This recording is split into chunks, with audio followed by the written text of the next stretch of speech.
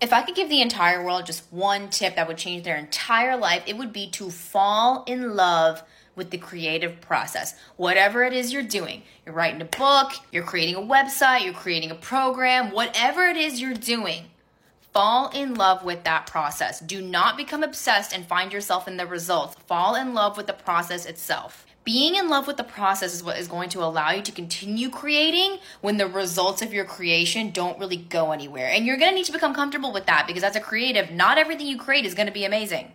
In fact, I would say 80% of it's going to suck, subjectively speaking. Objectively speaking, every creation is good because it didn't exist before you created it. And that is what I want you to fall in love with. The fact that as a creator, a human being, you can make things that you see in your mind that were never here before. Fall in love with that. Stop obsessing over whether the creation is good or whether you look good in it or whether people are going to be impacted by it. Like, we don't actually know what those results are going to be. Only time will tell. Only the algorithm will tell. Nobody effing knows. But if you can fall in love with the creative process, getting the idea, bringing it to life, infusing yourself with it, you'll never stop that. And if you never stop that, then eventually something you create is going to blow up. It's just math.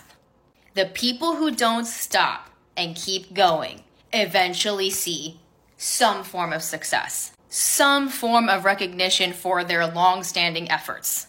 And those long-standing efforts are a result of falling in love with the creative process, just getting jazzed about getting to create something in the first place. The failure of most people is that they create like 2 things and like wait in the comments and the like section to see like if everyone liked it. Like, that is not the point of creation. The point of creation is to fall in love with that process so that no matter what the results of that creation were, you want to go back to the drawing board. You want to go again, right? And so when I think about my videos, I don't really care how well they do. I just like to talk about these things. It literally jazzes me up to come here with an idea, express myself, and know that some person, maybe it's just one person, is going to maybe receive that. That is what brings me back to the drawing board time and time again, viral video or not.